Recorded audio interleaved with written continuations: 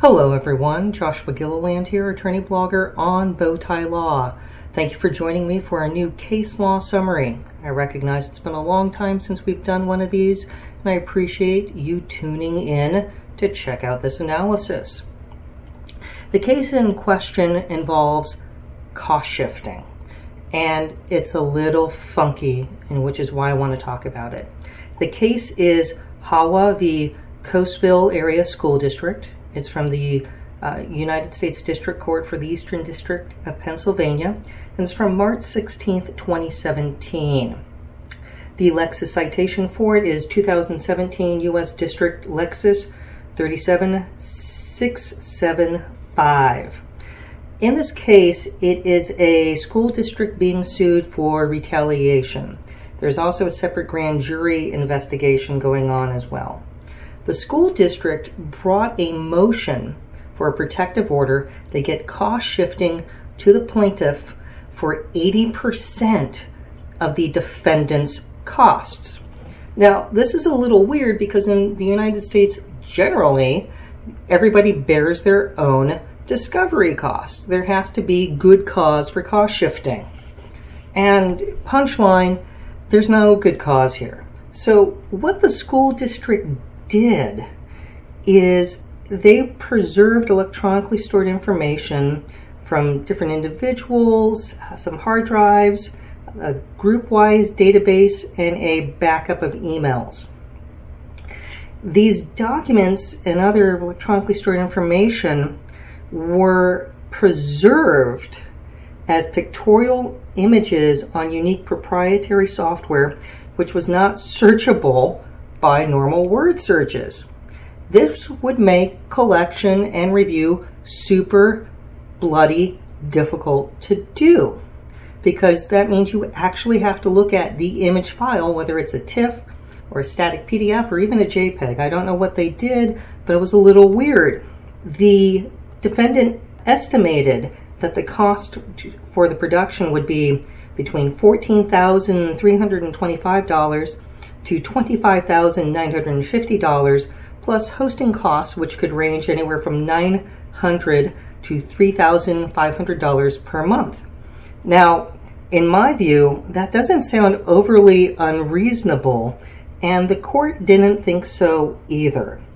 The court's analysis went through the traditional mantra of Rule 26B on whether or not electronically stored information is not reasonably accessible because of undue burden or cost, and other case law that got into how the producing party bears their own cost, and that's from the Oppenheimer decision, and then the Zuba Lake factors for whether or not cost shifting is appropriate. And we can all sing along to what those factors from Zuba Lake are for cost shifting. The extent to which the request is specifically tailored to discover relevant information, the availability of such information from other sources, the total cost of production compared to the amount in controversy, the total cost of production compared to the resources available to each party, the relative availability of each party to control costs and the incentive for doing so, the importance of the issues at stake in the litigation, and the relevant benefits to the parties of obtaining the information. Short answer, no cost shifting was permissible in this case.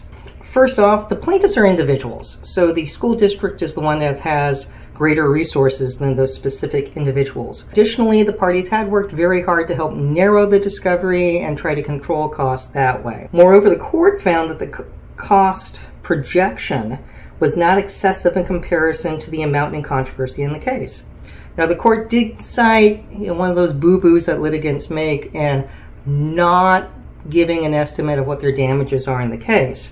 However, the court focused on the fact that the plaintiff at issue was a school district administrator that dealt with the loss of future earnings, emotional distress, potential punitive damages, and statutory fees and costs, compared to a cost of $14,000 and change to $25,000, nearly $26,000, plus hosting fees that could vary from $900 to $3,500 a month. That wasn't excessive. Looking at this, the court stated this did not have the facts to justify cost shifting. Now, personally, when I think of collection issues and preservation, why would anyone preserve electronically stored information as images that can't be searched? You don't get to argue that's that data is therefore not reasonably accessible because of undue burden or cost, because you're the guys who made it an image. If that's the situation that happened here, you can't do that. You can't make discovery more expensive and then try shifting that problem that you created to the plaintiff.